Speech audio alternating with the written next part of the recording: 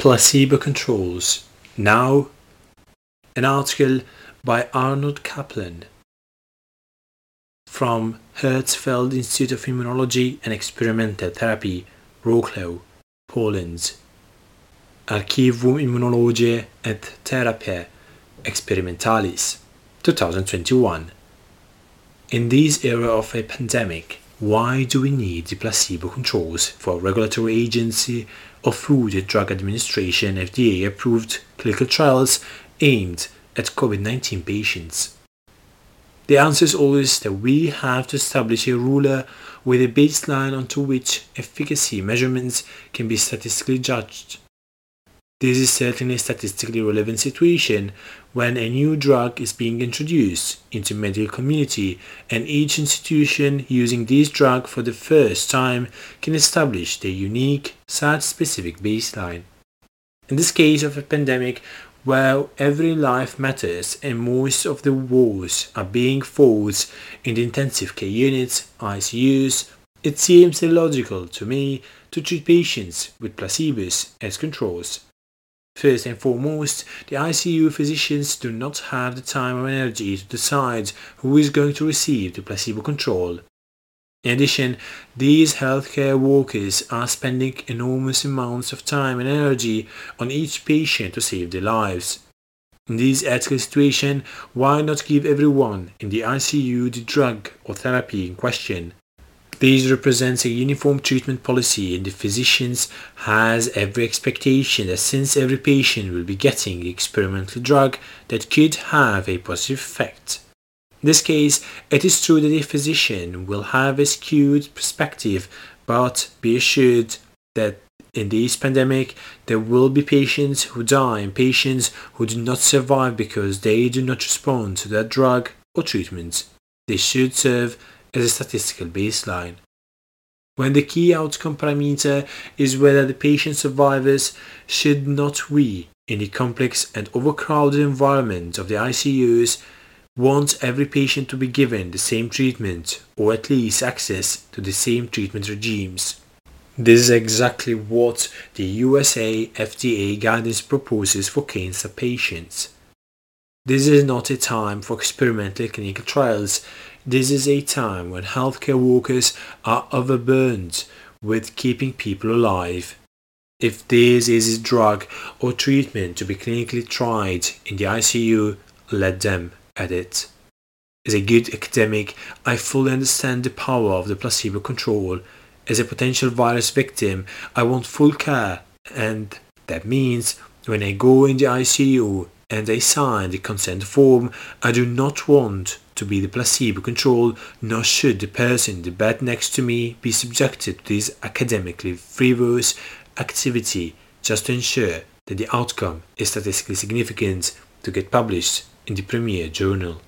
Give me full care, give me the total focus of the ICU doctors and nurses, and give me a chance to beat the virus by not being segregated in the placebo control group. The standard of care for that ICU site should be efficient.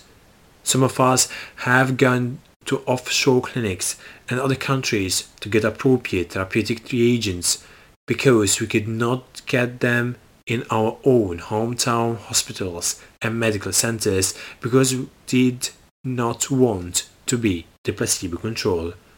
I do not want to show up in the overcrowded ICU with a severe COVID-19 clinical profile to be given a placebo.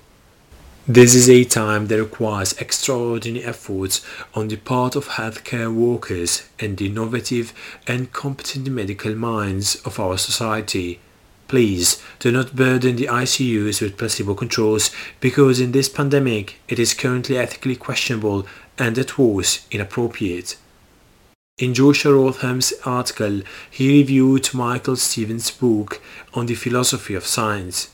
Stevens distinguishes between two types of scientific injury. In one, the process is consumed by disproof, where scientists are driven to be the disapprovers, the debunkers, or the destroyers. I call this group the naysayers. In this type of analysis process, the placebo control required for clinical trials serves as the guiding ruler for judging efficacy. There is indeed another approach, a more positive approach to analyze scientific or clinical progress, and that has to do with entering the edifice of new wisdom by going through a new door, a paradigm shift, the second Stevens group. These paradigm shifts are painful rethinking of basic assumptions and, in the case of clinical trials, as I have previously outlined, an expected group of non-responders can provide the floor or base above which a truly efficacious response must exceed. This could be considered as a paradigm shift by eliminating the placebo control. Such paradigm is required in the use of new technologies like cell-based therapies and especially in the case of life and death situations, pediatric graft-versus-host disease or in the COVID-19 infections.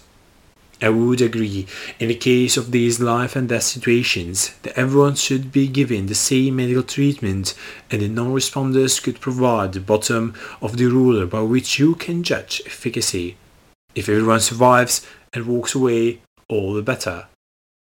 Placebo controls in these situations are, for me, unthinkable, since I would want everyone, myself included, to be given the new and promising procedure of medical intervention, just as President Trump immediately received the experiment drug Regencov-2 and Remdesivir, not the placebo control as the clinical trial protocol required.